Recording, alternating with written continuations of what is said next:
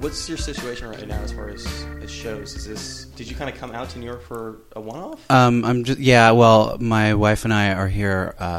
We're workshopping a musical that our friend Britton Ashford is writing, and so we just started kind of working on that today. And while we're here, we're going to play a show Oh, wow. At Union Hall on the 21st of August. So next Thursday. Okay, so you're keeping busy in the short amount of time that you're. Yeah.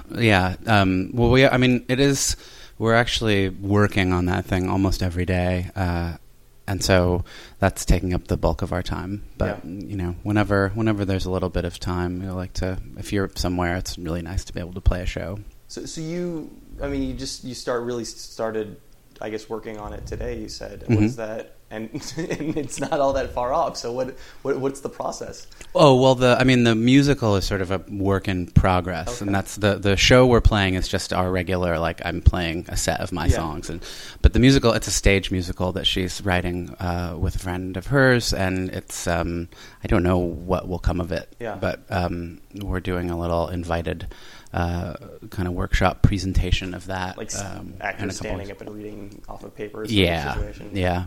And that's happening before we leave town. But I'm not familiar with the process. I've never actually done it like this before. Yeah. So I guess I'm here to learn about that just as much as anything. What is that what she does? Is that she writes musicals? Our friend Britton? Your wife. Oh, no. Well, actually, she might be doing that more, but no, we're just acting in it. Oh, okay.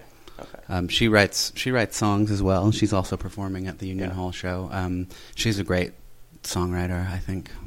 And the plan is to actually have this become a show that you're actually in at some point, or this was kind of a favor? Well, it's. I think it would be. It would certainly. The parts that we're doing were written for us to do, but I think it's sort of. I think with the world of stage musicals, it's sort of if they get money and the people want to have actual name performers in it, then they would do that. Or I don't really know what to expect, so I'm opting not to expect anything and just kind of enjoying the moment. Where are you at with acting right now?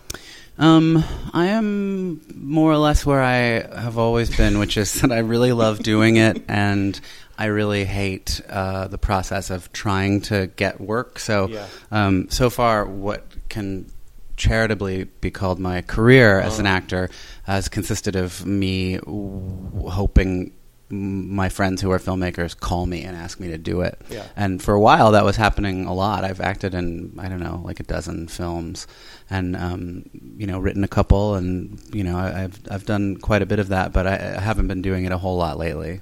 So what is it? Is it all music at this point? Yeah, that's. It's.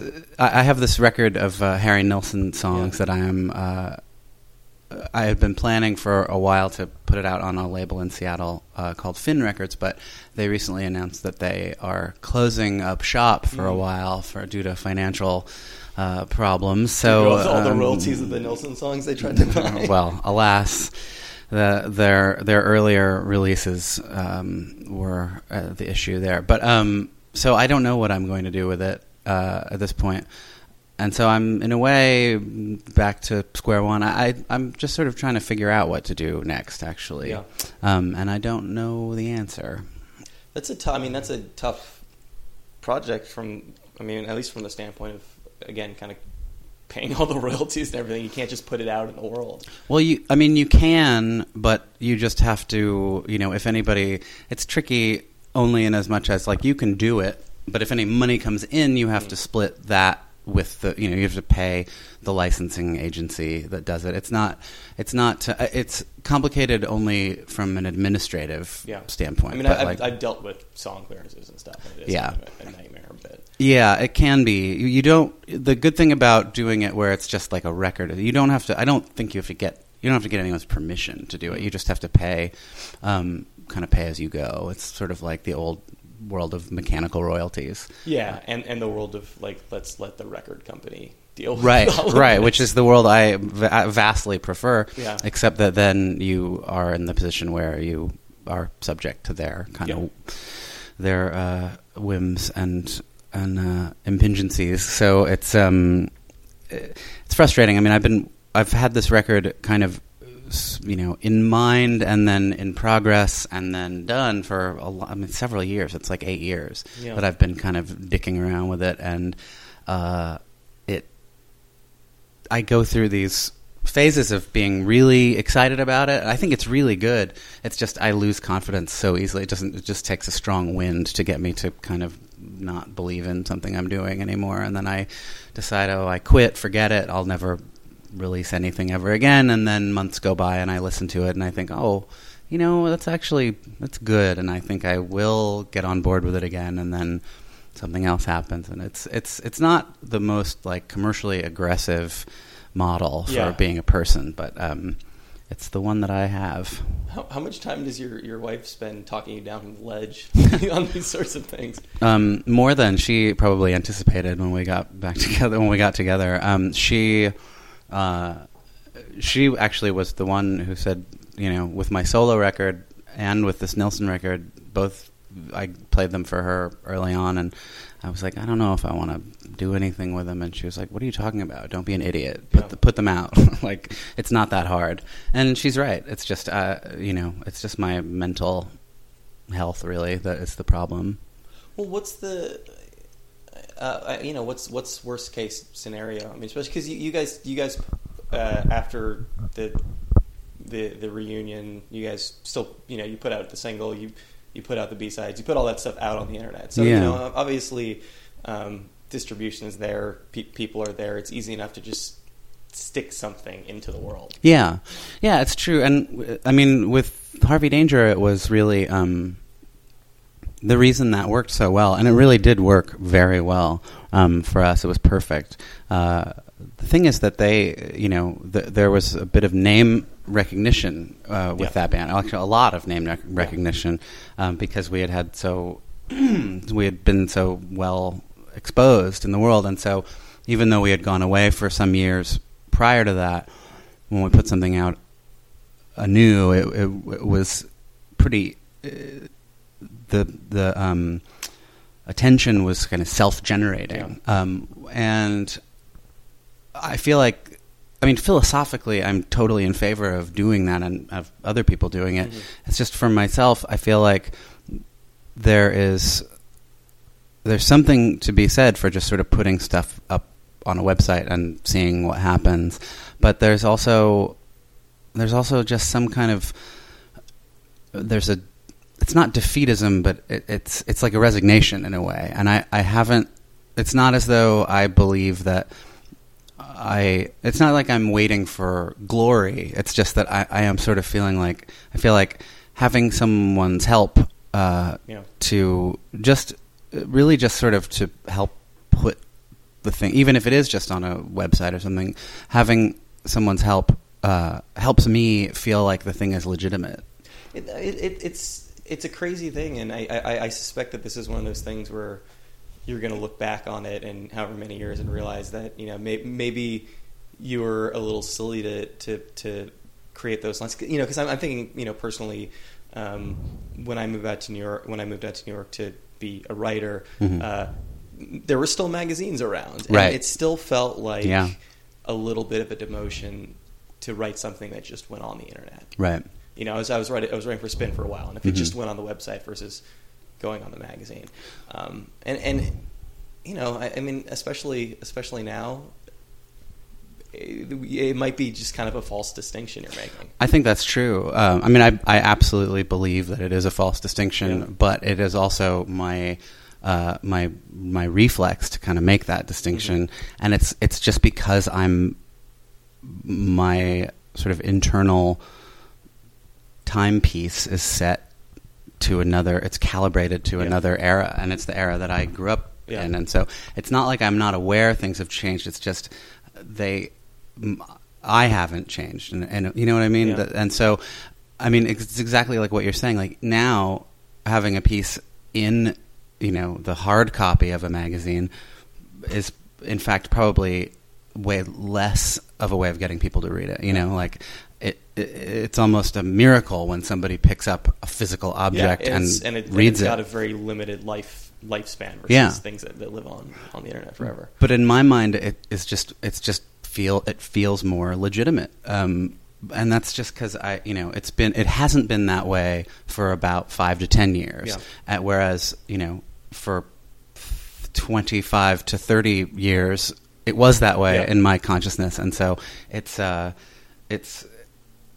just, I feel a lot of the time, I feel like kind of a 90s Rip Van Winkle. Like I stopped kind of keeping, tabs on the culture in a really aggressive way for just, I don't know, a handful of years. And then I looked up and I realized that it's different, but I'm still kind of, I still think of things in terms of the way I thought of them in my 20s, Well, and even sort of divorced from that timeline, do you feel like, now that you have sort of a bar for success, now that you have a high watermark, like that's the standard for success for you? That is one of the real conundrums of my life, because how old were you when? I was 23. Okay. And so the first Harvey Danger album came out, and it was very successful, and I was really young, and partly due to my own kind of inclination, but also partly because of the times that it was happening in, it wasn't like any of us didn't understand that it was like, that's a temporary thing, and it's not like it's necessarily going to lead to, a career in that same way. Nonetheless, the first thing I ever did, the first thing I ever finished was extraordinarily successful by really any standard, and each subsequent thing I've done, and I have done a lot of things since. For a long time, I felt like I was being like almost irrationally busy and like keeping myself doing lots of projects. So, in one sense, I'm proud of all of the things I've done and put out into the world. Maybe not equally proud, but like I haven't put anything out in the world that I thought was like garbage in retrospect, or even at the time. But obviously, none of them has gotten the kind of attention that the first thing did, and so. I say, both to myself and others, I'm not expecting anything big to come of this again, but there is a little tiny consciousness within my larger consciousness that's like, well, that it can happen because it did happen. But that's the thing, right? I mean, that can it happen? Can't. There's no buzzbin for you to go into anymore. Right, exactly. But the issue is that the first time it happened, it shouldn't have happened either. You know what I mean? Like there was no reason we could have expected that kind of success the first time. And so the idea was, well, it's happening simply because of the merits of what we're doing. In addition to whatever cosmic accident might have happened, it's, this success is the result of our worth in addition to us being lucky. And I have not, I haven't abandoned the idea that I have worth, but it isn't, I don't consciously measure it against like the marketplace of commercial success in music or in any kind of entertainment. But at the same time, there is this there's the kind of parallel universe of, it's not necessarily about people, even now, it doesn't really have anything to do with people buying records. Like the last 2 number 1 albums in the country were Tom Petty and Weird Al Yankovic. People I've been conscious of basically my whole life. And if you put the sales of those number 1 albums up against the least successful thing either one of them did in their heyday when people were actually buying records, they would have been huge flops. It was the numbers are just different now. So it's not so much about that. It's just about the sense of like making work that there is some larger consciousness of even beyond your own audience. You know, like I feel like I have an audience, and it's probably pretty small in number, but it tends to be like people have been really loyal. If they've been into the stuff I've done, they pay attention, and they have a really meaningful response to it, and that genuinely means a lot to me. It's trying to impress the people who aren't the people who you know will already be there for you. It's not even trying to. Well, I mean, it's trying to impress them only in the sense that it's trying to get them to know about it. Like, I put out a solo record last year on a label, a very small label from New York, but again, like, the smallness of it relative to their other releases wasn't the issue. It was that I really liked and trusted the guy who put it out. He was interested in working on the behalf of that record, and he did a great job, and I still like and trust him, and I'm extraordinarily grateful. And it got good reviews, like the best reviews I've ever had. It got some attention from, you know, people who review records in the world or whatever, and you know, though in my world it looms very large as a thing that I did and had always wanted to do, in the larger world that I can't even really contemplate, actually, like who this larger world is, it is as though it never happened, you know? Yeah, but I mean, you certainly, you of all people, understand that if there is a base of people, if you put something out there, I mean, like the second Harvey Danger album is a good example of something that, like, certainly compared against the first one, compared against a lot of other records, was not massively successful. No, but not at all. It's stood the test of time, right? I mean, people love that record, and a lot of people, you know, I remember I didn't hear that record until well after it came out. And I don't think I'm unique in that respect. Most people didn't. Yeah, most people still haven't. But I think the big difference is that record came out in 2000, which was just the very beginning of the new age. Like, there was still a bottleneck through which all media was issued into the world, and so the fact that it didn't succeed commercially was significant, but it was also like, it still meant a lot of people were aware of it in some way. Like, relative to now, where there is sort of, you know, even like infinite access. Everybody has access to the same whatever channels of exposing yourself to the world.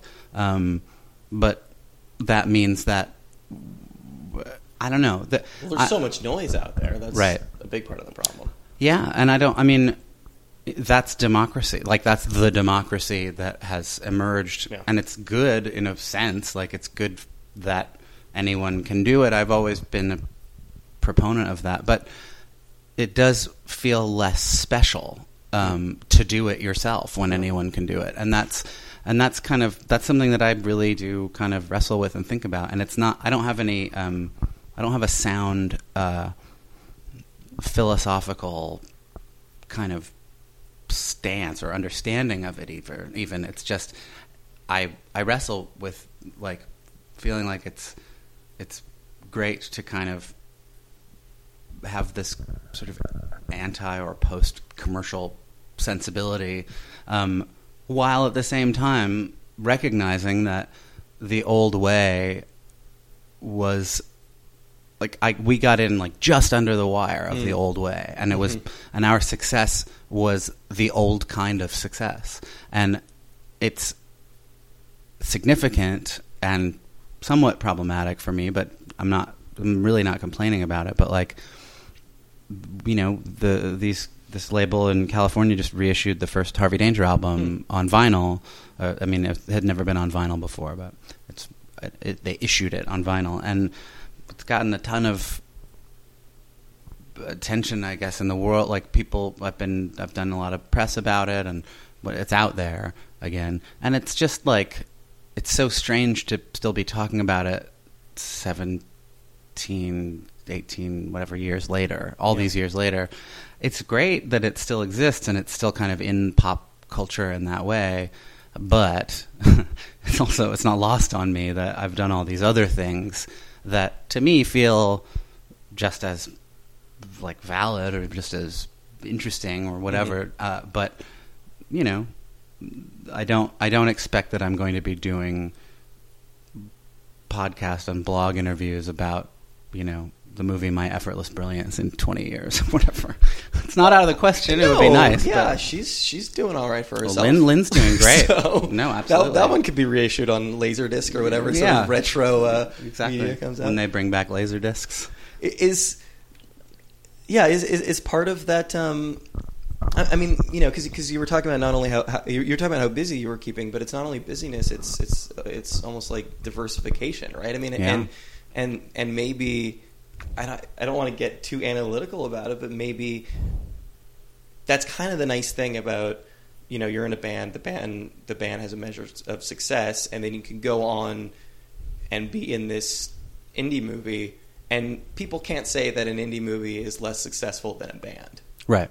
I mean, they can, but you know, you're not only are you getting yourself out there to other people, but you're finding a way, or you know, or you're writing for the stranger. You're finding a way to make art that, at least theoretically, will live on its own. Yeah. I mean, again, I think it has to do with the the proliferation of ways people receive their media information. You know, like. Acting in an independent film, you know, again, 20 years ago, it was like it's still a big deal to me. It's a huge deal. I loved doing it. I've done it a bunch of times since. But like that was a situation where the movie was written for me and kind of like by me. I co-wrote it and it was very much like I was at the center of it. And it was a huge deal in my world, like in a way that I could never fully express. And it was fun to do and great to do. It was such a joy. And even by that time, which wasn't quite 10 years ago, we took it around to festivals, whatever. It was just like one of a 1,000 other, you know, movies where you can, you know, because anybody can make a feature film now based on the, you know, having cheap equipment and like a degree of know-how, the really good ones do tend to be recognized and they do sort of get an audience or they get some attention. And I thought ours was good. I don't think it was necessarily great, but it still was like the significance of any individual project is just diluted by the fact that so many people now can do it. Yeah. And so I really thought in a way my life did change as a result of it, but it changed in ways that only I was aware of, you know. It didn't, and it led to some more work, but it didn't lead to like that larger kind of sense of me having a public persona that was radically different, or a new career. I mean, it was a new like partial career. I mean, all my careers are partial. I would say partial music career, partial film career, partial writing career, and that's good because I mean, there is not one instant of my life when I'm not aware that I'm incredibly fortunate to be able to do all this stuff.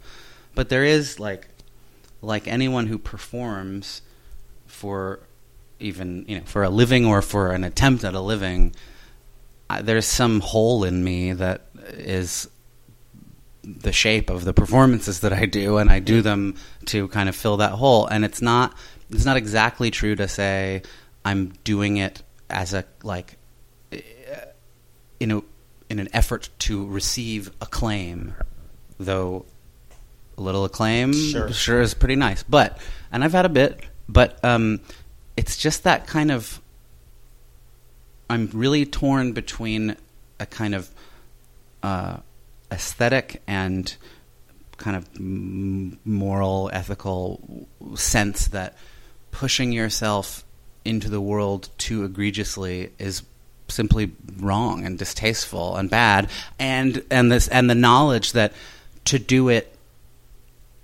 to do this stuff and not do that is an exercise in self-defeat. I was on the way here. I was reading an interview that you did with The Stranger when the solo record came out, and you know, I think he asked you what your biggest career regret was, and it's such a funny thing, but it was not having Paul Schaefer play with you. Yeah, which, like, you know, I mean, it's kind of a goofy thing, but yeah, it's. I mean, I think about that a lot. Partly because, you know, the record is being reissued. Yeah. And so I kind of have that period on the brain, and also the Letterman is retiring, and that show's going off the air. And I mean, Harvey Danger played on David Letterman, and we were asked if we wanted the orchestra to back us on Flagpole Suda, and which isn't a common request. It's apparently not everybody. They don't ask everybody, but they asked us, and I think it means that they like the song, or, you know, they're like, they don't always do it. And we said no, which is a totally valid choice. It's fine to not do it. But the reason we said no was because we had just gotten a bad review in Rolling Stone by a writer who suggested that we were this, like, fabricated, like, basically a boy band, like a teen pop boy band, which, you know, first, like... I mean, you look like a model, Sean. Yeah, exactly. Like, anyone who could have ever looked at us or heard us and thought, oh, what a bunch of pro hacks. Yeah. Like, that was ridiculous. And also, we knew exactly who we were and where we came from. But the fear of other people thinking that because someone else said it was so overwhelming to us at that time that we said no because we thought it would look like we didn't know how to play our instruments, or, you know, like, we were afraid that we would look less authentic, which is the worst reason to do anything ever, I think. Like, authenticity, first of all, is a total false god, and also you can't not be authentically what you are, because, you know, it was only years later that I saw footage of They Might Be Giants doing, I think, Birdhouse in Your Soul on the old Tonight Show with the Doc Severinsen band, and they looked so great, and they sounded so great, and it just was so great. That's exactly when I read that, I was like, oh my god, that song would have been really neat to hear with horns. That's the thing. If you and the truth is, when we played it on the show, like, it sounded okay, but it wasn't like killer. We were never a killer live band, but, like, the thought of doing this great big thing with this great big, I mean, it's a great orchestra, obviously, and Paul Schaefer is someone I've always really admired. Anyway, it's like the opportunity isn't really the issue. Yeah. It's the logic that we had going on. And so what I regret was that was kind of the way we were at that time. So that was just symptomatic of some larger... Yeah. Like, our self-consciousness problem was pretty acute. And I wasn't the only one in the band, but I definitely... because I got the most of it because I was the singer. But did that notion inform the second album at all? Yeah. I mean, it did. Like, the second album is so... should have just been called We're Not Sellouts? Right. Well, it's a really schizophrenic record, or, you know, multiple personality disorder record, I should say. But, you know, the whole time we were on tour with the first album, all we thought was, we're only doing this so that our second record will be all the better received, and all, like, because the first record was old by the time we were touring on it, old to us, and we also, because we were, you know, quite reasonably, but we thought unjustly, lumped in with all of these other radio hit bands, we just sort of projected ourselves into a fantasy where we got, not only did we have all this great luck, but we also got all this respect, and we pretended in our minds that we were going to get the best version of what we were getting. Real quick diversion, like, who would you, you know, versus, again, these, like, buzz band bands, who did you see yourselves a part of? Well, I think it's like, you know, when you have your first hit, you can think a lot of bands were just like, hey, we got a hit, great, like let's lap it up, and so the question always is like, are you gonna be modern English and just I Melt With You? I Melt With You is a great song. Great song. The only song anyone I know has ever heard by Modern English. I've never heard that whole record. I've heard that song as long as I've ever, it's a great song, but it is their only song. And you don't think of Modern English as a band. You think of them as that song. A Flock of Seagulls, same thing. Like, they had a couple, but like, really it was Iran. Or is it going to be, are you going to pull off the miracle of being like the Flaming Lips, where they had several records already by the time She Don't Use Jelly was like a minor hit. But I mean, we loved the Flaming Lips too. We used to go see them play in clubs. And then the other one, of course, was at that time especially was Radiohead. Yeah. We listened to OK Computer, I think, literally every day for over a year, and it was right at that time. And they had been, they did Creep, and Creep was like a really great single, but it was also like, what else do they got going on? And the rest of their first record was like, okay. But then the Bends came out, and then OK Computer, and it turns out that the hit they had was a springboard to this incredibly interesting life. And of course, at that point, it turned into like, they happened to be the most respected band, and they continue to be. And so you've like, so much of being in a band is a fantasy about what other people will receive about you, and how that determines kind of what you are. We really like, it's a weird combination of insecurity and arrogance, but you wind up feeling like, well, of course, Flagpole's Fiddle, sure, it's popular, but it's not like, it's not the best thing we have. And the truth is, like, I don't know if it's the best thing we did, but it's certainly the best like single we ever did. And there's no reason, and it's not a case.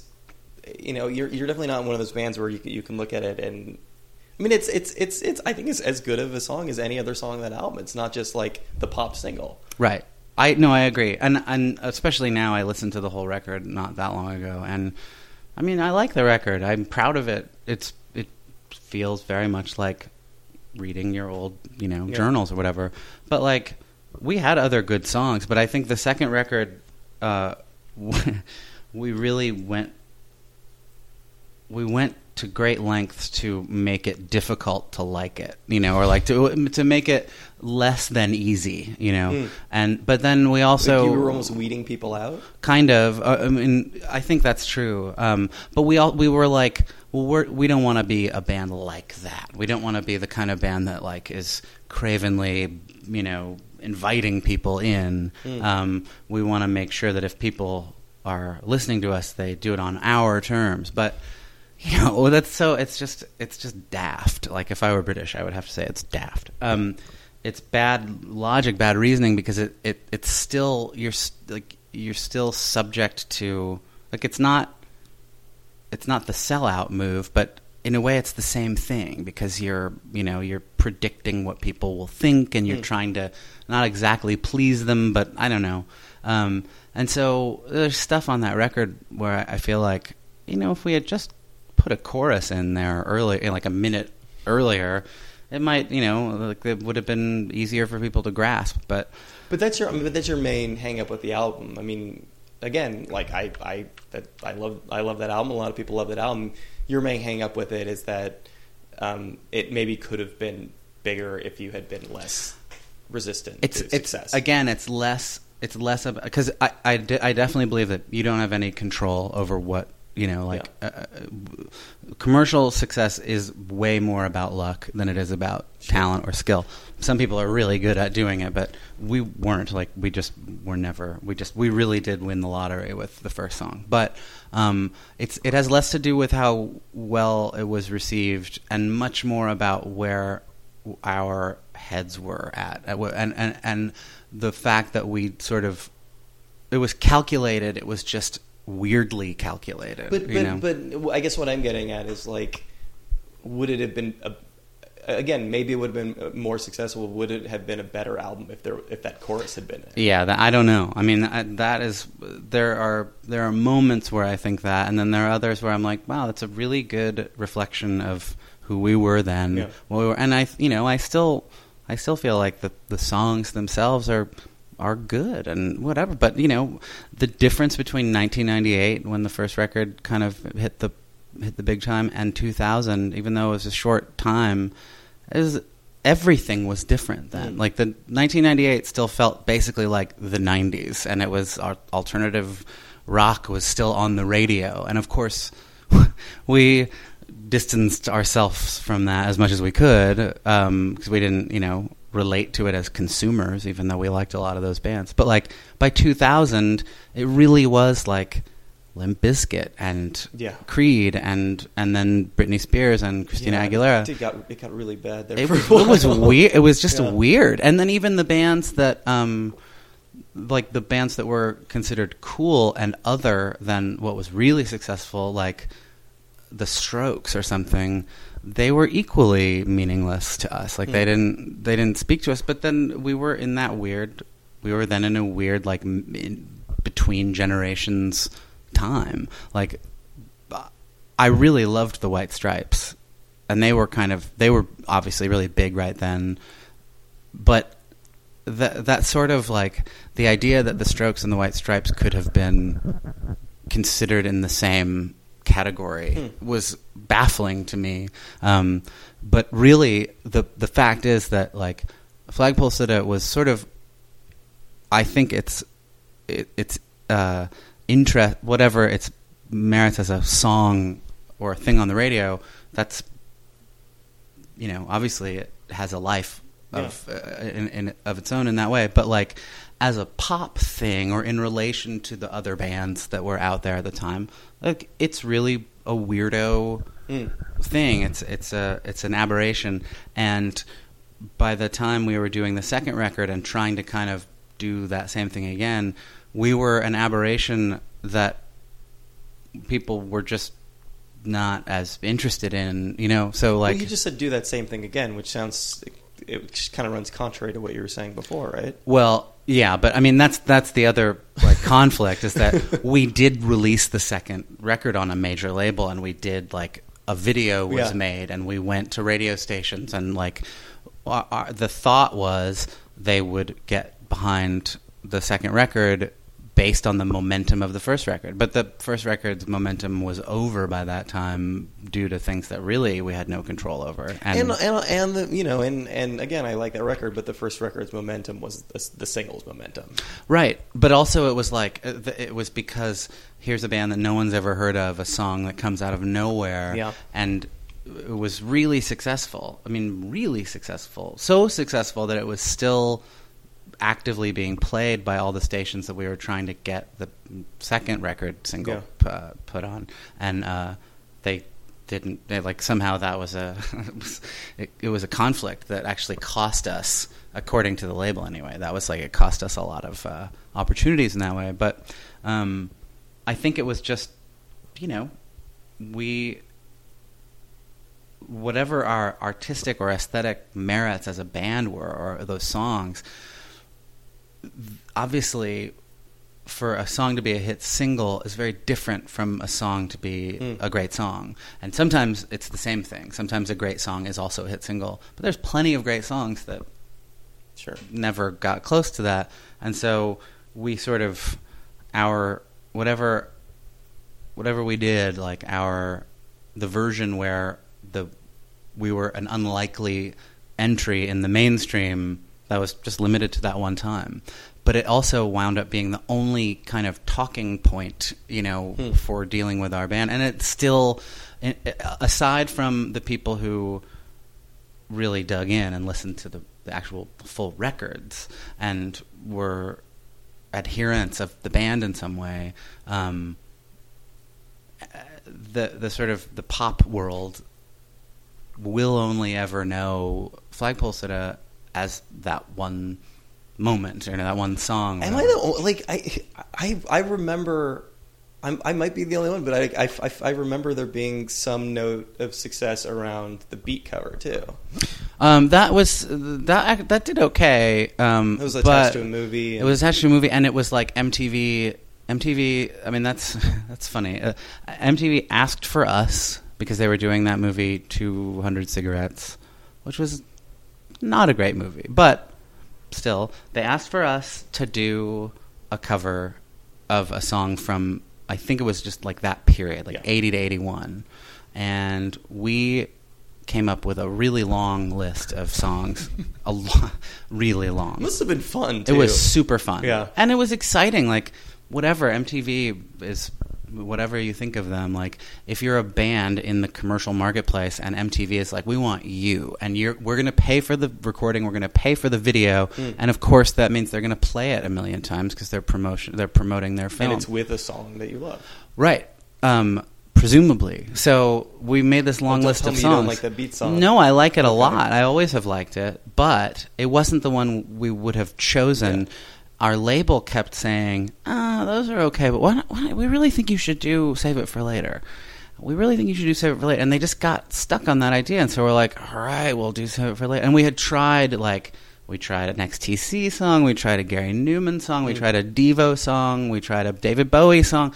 And they were all, good. They all would have been viable, I think. But the label kept saying, no, come on, do this. Just do it. Just try Save It for Later. And we're like, all right. The thing is, it's a great song, and I have subsequently heard a Pete Townsend cover of it that was kind of heart-wrenching. I mean, he's amazing, obviously. But it wasn't a song that I felt like I had anything to we didn't feel like we could add to it. But so we did it, and as it turned out, it was a fun experience. And what we did in the studio was really instructive because we were dealing with loops, and it wasn't really guitar-driven, and it was fun.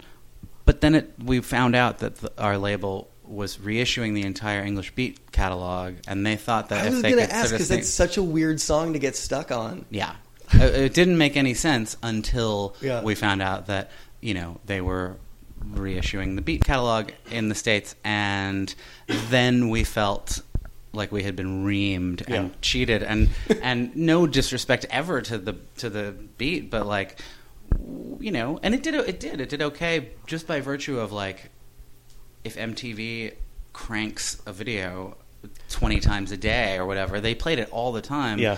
But it's still the fact that they did that did not make the song kind of a hit elsewhere. It just was, it had a lot of notoriety in that moment. And it's, historically, for us, pop historically, it's great because now, we made this video that we're in with, Courtney Love and Dave Chappelle and Paul Rudd and Martha Plimpton and Christina Ricci and Gabby Hoffman, and of course they weren't in the thing with us, but it's intercut. I see.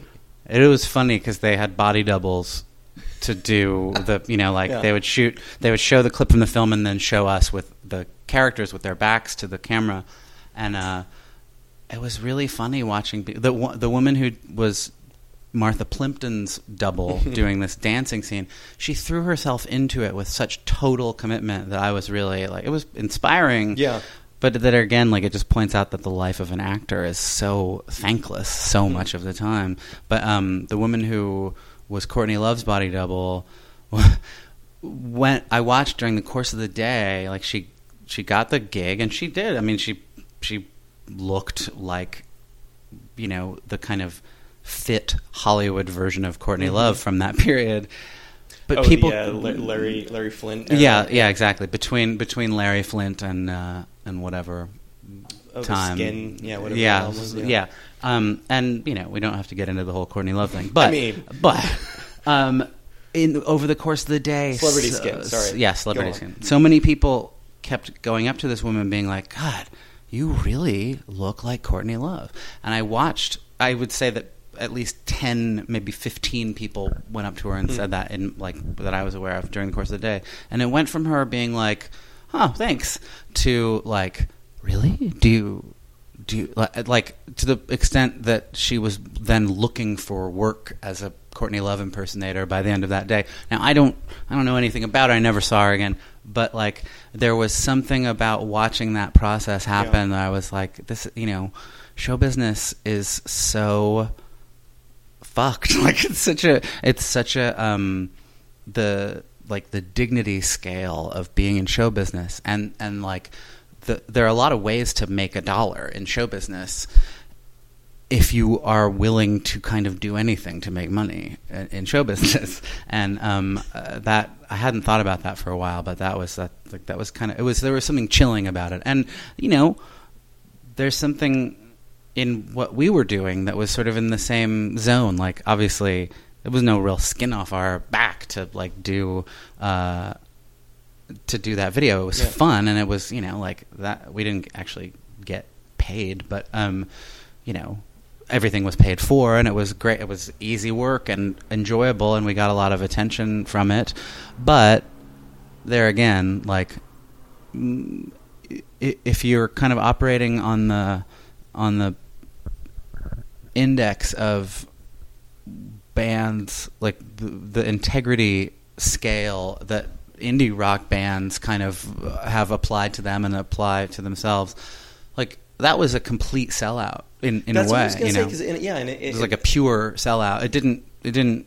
There's nothing wrong with, like, I don't believe in the sellout thing in that way. No, but when you're working against having Paul Schaefer's band play with you, but yet you shoot this music video from this movie to get it into the rotation, I guess, you know, it's hard to know where your priorities are at the time. Yeah, well, I mean, that's a good illustration of where you sort of lose focus, and you also, because it was like a train we were on that we weren't engineering.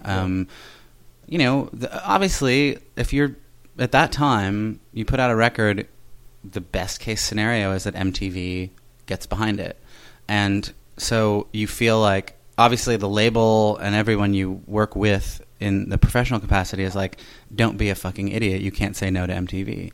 And we didn't really intend to say no either. Yeah. But as soon as everybody said you can't say no, of course, I was like, well, no, you know, just to see. But you know, the truth is that so many of the things that were presented as like clear-cut ethical dilemmas in the world of music and commerce or whatever, I learned that those things were so theoretical that like most of the people who were kind of preempting those ethical dilemmas would never experience them. And you know, the truth is that doing that video was fun, and the logic of it professionally was sound. You know, like, we're about to make another record. Like, we were on our way to the studio in Woodstock. We stopped in New York for 2 days and shot this thing, and then went to record the record. Obviously, the logic is, well, you do this favor for MTV that is also a favor for you, keeps the band out there in the world a little bit, and they're going to repay that favor by favoring you when you put out your next thing. And of course, that didn't happen at all. In fact, the way the second record was launched into the world was the perfect illustration of how all the things that had gone right for us the first time would just be going wrong for us the second time. And it was really down to a glitch at MTV. What was the moment you realized that, like, this is not happening again? It was so clear cut. It was such a an actual discernible moment in time. It was we had made a video for Sad Sweetheart of the Rodeo. Same director as the Save It for Later video, Evan Bernard. Really good. It was a good video. We looked good in it. Like, all of these things that I had been kind of dissatisfied with the first time. I didn't like this Flagpole Sitta video very much, and I didn't like how he looked in it, etc. So we do this one. It's good. It's ready. Everybody's on board. They're going to premiere it on 120 minutes. And it literally, I wasn't actually watching. I was at home. I didn't have cable at the time. I was at home, and I was just sort of like, my fists were clenched, and I was so excited. And I sat there, and my phone rang, and it was Evan, our drummer, called me up and said, so yeah, what happened was they said here's the new video from Harvey Danger. You remember them from Flagpole Sitta a couple of years ago. Here's their new one. We're so excited. Here we go.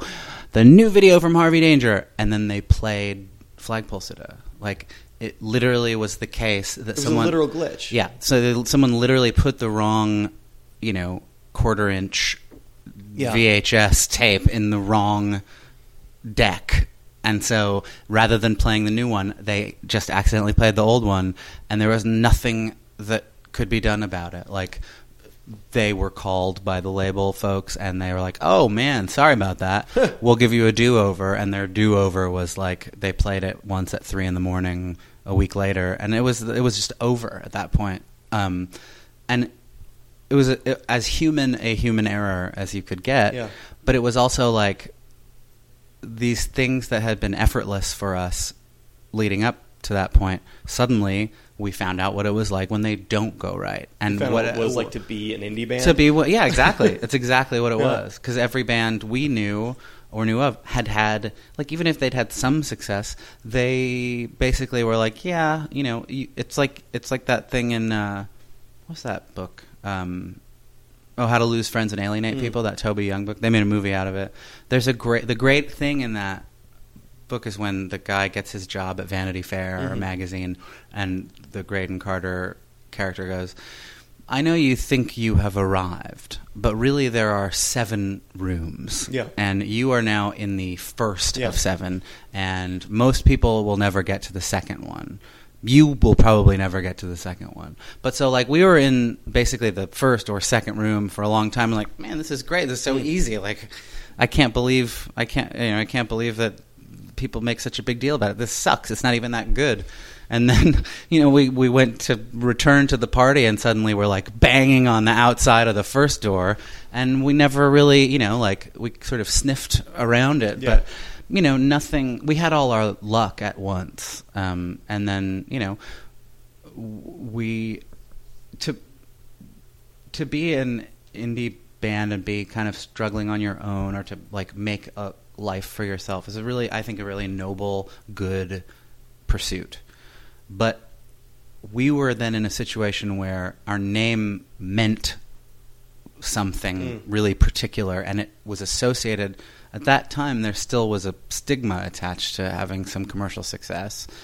Not necessarily that it means you suck, but it means that you're like in a group. And so the prospect of like going out and trying to reinvent ourselves as a legitimately, like a credible indie band. Later I saw my friends in Not a Surf do that very thing, but they had never stopped doing that, and they were also fantastic live band, and like they just had a certain they were self-possessed in a way that like they believed in what they were doing, and they just sort of kept doing what they were doing and did it better and better each time, whereas we didn't have that kind of unity, and we also were like flummoxed by the success we had, and I was especially really screwed up by it for a while, and so when it came time to like, well, we can start from zero, or we can just stop. Well, I said let's stop. We can start from negative whatever. Right. I mean, zero would have been zero was a best case scenario at that point. But yeah, we it wasn't also the. Whatever. Like there were lots of things like that, but it didn't seem like we. And it also none of the people we worked with. Like we had a manager at the time. He was good at being a manager of a band that had a lot of people trying to give them stuff. But he wasn't designed for helping us figure out our next step. Yeah. And likewise, the label, they were like, we never got dropped. We never got, none of those dramatic things ever happened. We just sort of went away. And I was frankly relieved, but then also as years went by, it was like we had this nagging sense of not having finished what we had started just internally. And that's why we got back together and made the third record little by little. What is finish? What does that even mean? Well, I mean, I guess I'm not sure what finished means, because it's in the same sense of like you never really get closure. That's like, and it's not like we had this album that existed that we just didn't record. Right, but we did a couple of songs left over, but that wasn't really the issue. The issue was we just felt like we had more work to do. I guess unfinished is a lot easier to kind of define. And when we split up for 3 years, and I was playing in this band, The Long Winters. But whenever the other guys from Harvey Danger and I would see each other, which was all lived like 3 blocks away from each other, whenever we saw each other, all we would do was talk about the band and what went wrong and whose fault it was, and like not even fighting, but just like obsessional. Yeah. It's like it was very much like a 4-way marriage, and it just sort of it still cast a long shadow over what we were trying to do, mostly because we couldn't. It had been so important to us for so many years, before we ever got any attention, that the attention, while it was, it really helped and was good, and a lot of good things came from it, it also like meant that it spelled the end just as much as it, enabled us to continue. So we got back together and did things completely on our own terms, and it was successful by several measures, none of which were like the big time kind. But successful indie rock band touring, putting out an album. Yeah, and we didn't really tour very much. We never really could do that. But like we put out a record. I saw you guys at the Mercury Lounge. Yeah, that was fun. Rah Rah Riot opened for us. That night was significant also because it was also the night I met PJ Harvey and Steve Coogan. What a weird duo. But good show. I guess they're both British. Yeah. To find that we could reach people just by doing what we were doing. Like it felt like we kind of went a very long way around finding, from between our point A and point B was this huge career, really. Yeah. And then point B was actually where we wanted to be. But also, 3 years is kind of, at the time it's significant, but in retrospect, 3 years between albums is nothing. I guess. I mean, geologically, it's nothing. Yeah. Well, pop world-wise, it's in terms of putting stuff out on MTV, but in terms of being a band, I mean that happens. Bands won't put albums out for 3 years. That's true. Feels like it. I guess that's about right. But yeah, and we also had, there were lots of personal upheavals and all. Just I don't know. You tend to dramatize and mythologize your own life when you are doing a project like a band. When everybody else is doing that for you. Well, yeah. Or I mean, the truth is that nobody these things I'm talking about now. While I have talked about them before, not exactly like this, but Harvey Danger continues to be a significant event in my life. Despite the fact that we haven't played together since 2009, it's and it's a thing that I keep talking about it, not because it doesn't. I don't get any money from it. I don't get and it doesn't. It's not exactly that. I don't know exactly what the benefit of talking about it is, other than it's interesting to me and it's significant to me and it's a big part of my life. And it's good. You're obviously in a good place that you can talk about it. Yeah. But I feel like I'm in a better place that I don't have to talk about it. And I don't talk about it unless people ask, and that's a big change. I want to ask you about the Long Winters, because again I saw you guys reunite in New York not all that long ago. Yeah, that was fun. Was that I've always wondered, and I've certainly admired this. I've admired you for this. Is the ability to be front man in MTV Rock Band and then be keyboard player in indie rock band. I mean, was that a conscious decision to kind of go in the other direction? Yes, it was. I mean, it was consciously, for me, an anti-ego gesture. It was a way of gesture. That's a funny word. Well, I mean, it was it was an important thing. Were you proving to yourself that you could do it? I had never been in a band before Harvey Danger, and so I had the only thing I had ever done in a band is be the front man.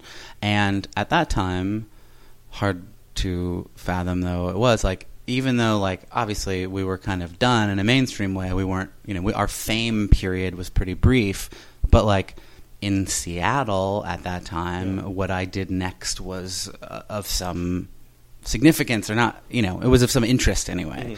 And so I felt like it was a good challenge to myself to learn how to be a supporting player.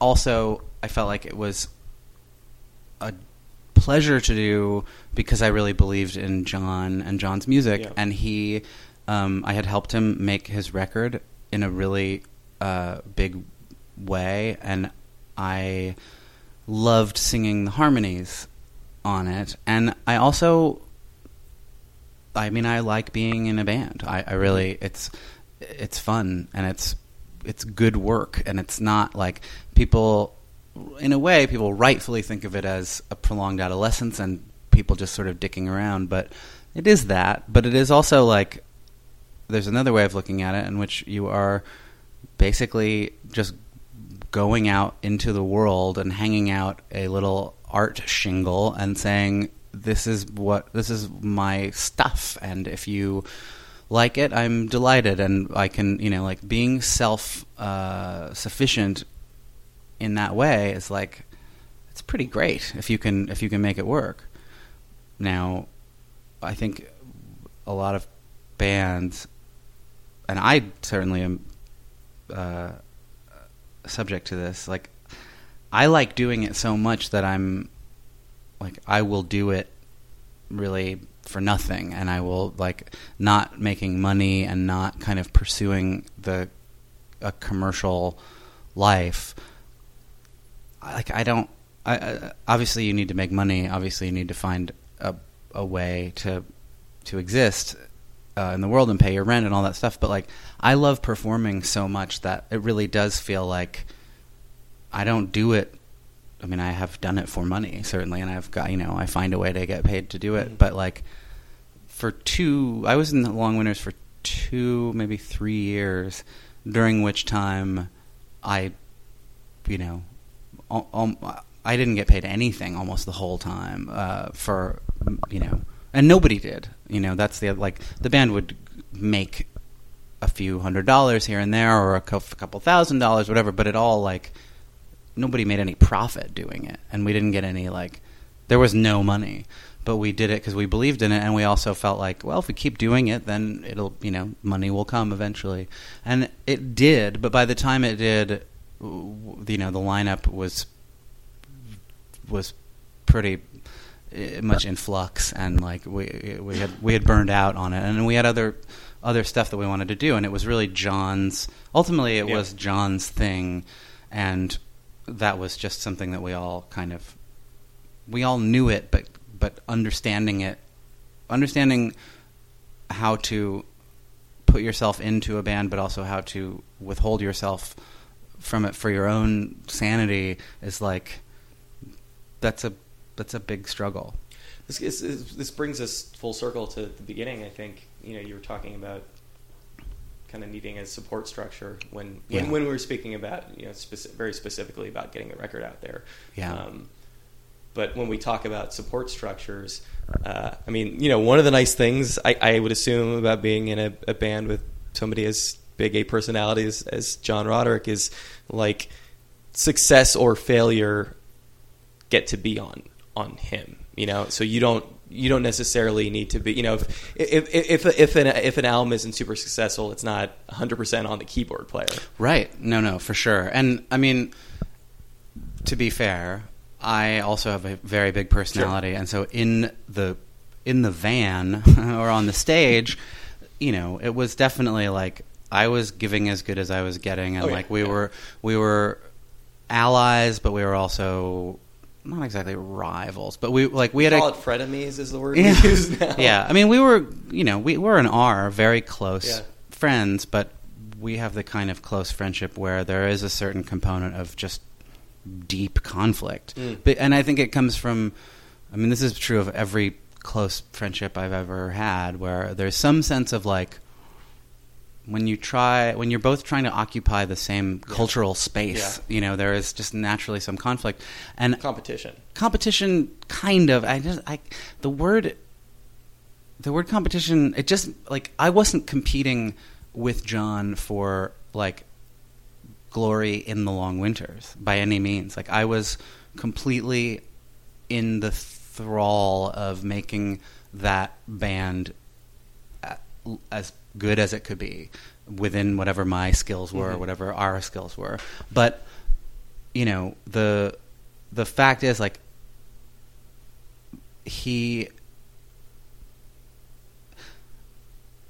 how to say it? It's late enough in the podcast he could just say whatever. Right, exactly. The only person listening will be him anyway, wondering if I get around to talking about him. But,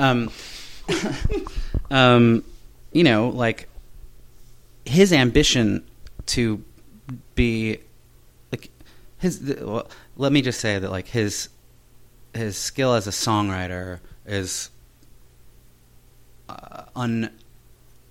he's incomparable. I think I've known a lot of really great songwriters, and I put him in the first rank. Like, he is as good as they get. And as a performer, I think he's fantastic also. And when we perform together, I believe that it is, like, it's not just good. It's, like, really special and unique. It's that I feel like whatever our double act thing is, it is really special, and I love doing it.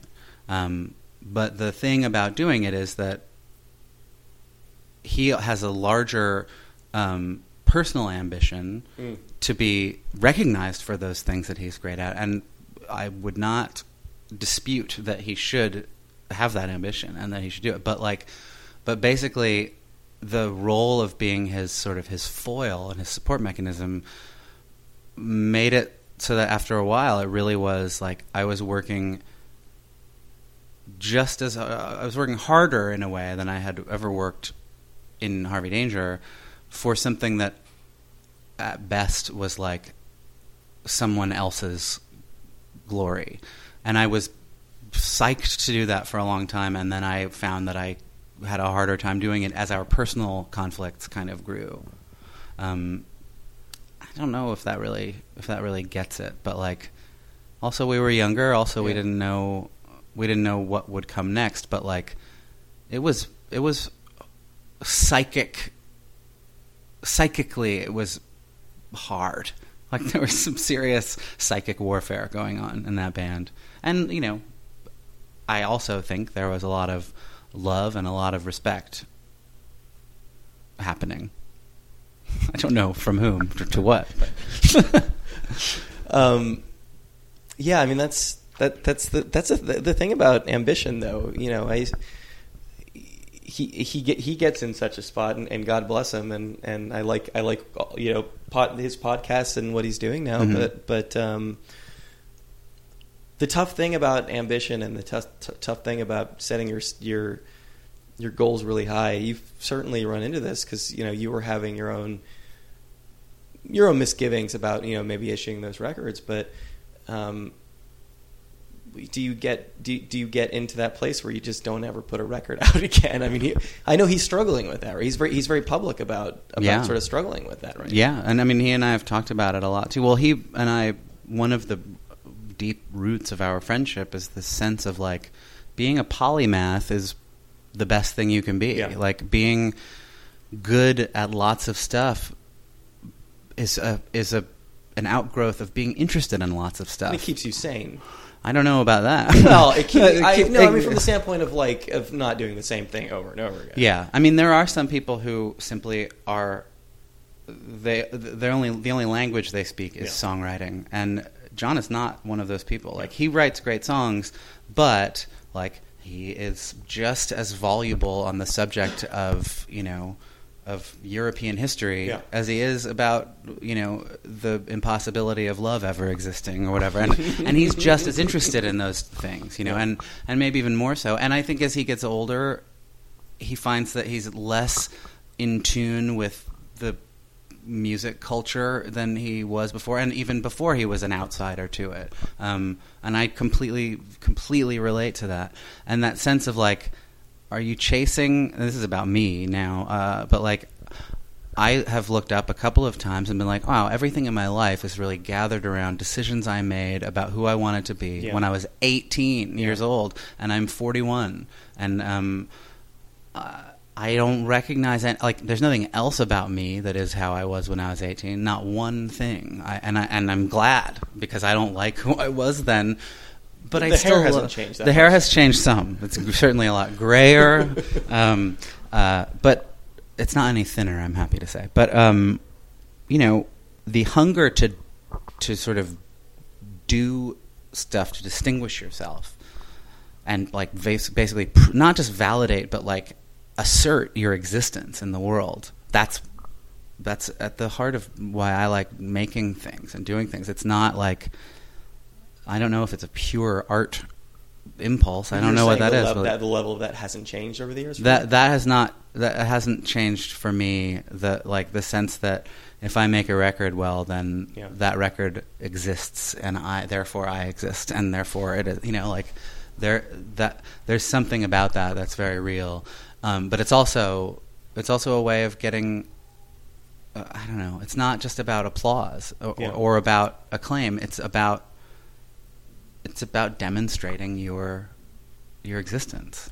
And I mean, again, you've got more pressure on you, but you've also got more opportunity to do that when the band name is your name, when it's as pure of an expression as it could be. Well, yeah, I mean, you would think, but like there again, that was when my record was done. I was like, I feel like I should make it a band name, just because, partly because Sean Nelson is just another. It's a hard name to two Google. Words for people to remember, and there's already an actor named Sean Nelson, and he's really good. There's also a country western singer named Sean Nelson, and so I thought about, I got to have a band name, and she was like, no, just make it your name. Don't be like, it's you. Yeah. Just and it's true that my unwillingness to have it just be my name had a lot to do with this sense of like, well, what, like, who cares about me, and in a way, who does care and who should care? And I don't think that anybody necessarily should or whatever, but I have to at some point actually care about myself, and I'm glad I did that. But yeah, like, I think that's something that, I don't know, like, those Long Winters records are John Roderick records. No matter how many other people played on them or whatever, they are him, and he was the, if not the total architect, he was certainly the master builder of them. And I guess he was the architect too. I don't even know what that means. But because there is a nom de guerre, he's now in a position of like, he has to, if he puts out a record, it basically is like, this has to be a Long Winters record. Yeah. And so he's now, I think that's just the thing about bands, you get, I mean, even like, I don't know, lots of people, Smog changed his name back to Bill Callahan, and Dave Bazan was Pedro the Lion for a long time, but now he's Dave Bazan. Eventually people tend to revert to their name. And I think that there's got to be some reason for that. I don't know what it is. I can't speak for anyone else, though I often try. There you have it. That was Sean Nelson of Harvey Danger, of the Long Winters, of being Sean Nelson. He actually put out his first solo record last year. It's called Make Good Choices. And you could make good choices by picking up that record, listening to it on Spotify, or going to see him, I guess, if he plays a show around you. He's not doing a lot of them, but I did have the pleasure of seeing him perform live out here in New York while he was in town for a week or two at Union Hall. Really, really fantastic show. Nice to see him perform music in such a stripped down setting. Lots of fun speaking with him. Some very interesting insight. Super fascinated by people who have a lot of big success right out of the gate. And he's obviously had a lot of success since then. I think very arguably the later Harvey Danger records were the better ones. I'm a big fan of King James version, their second one, and their third and most recent album was really fantastic too. He's been acting. He was in My Effortless Brilliance. He's been writing for The Stranger. He's been keeping very busy.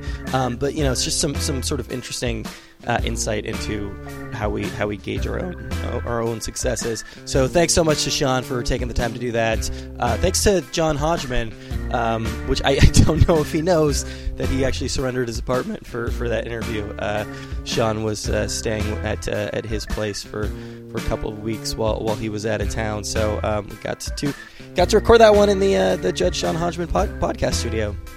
So it was like a. Oh God! I feel like I just pulled back the curtain. It's not actually a courtroom that he records in. But thanks so much to John for doing that. Thanks to Brian, as always, for editing this thing together. Thanks to Mark and everybody else at the Boing Boing Podcast Network for hosting us up. You can check out the podcast over there at boingboing.net. You can check it out on Boing Boing's iTunes page over on iTunes. We have our own iTunes page, obviously, because that's. I'm sure that you're aware that's how iTunes works. If you liked what you heard, please rate us over there. You can also follow us on Tumblr. It's raylcast.tumblr.com. You'll get the show days, if not... days. You'll get it days. I was going to say weeks.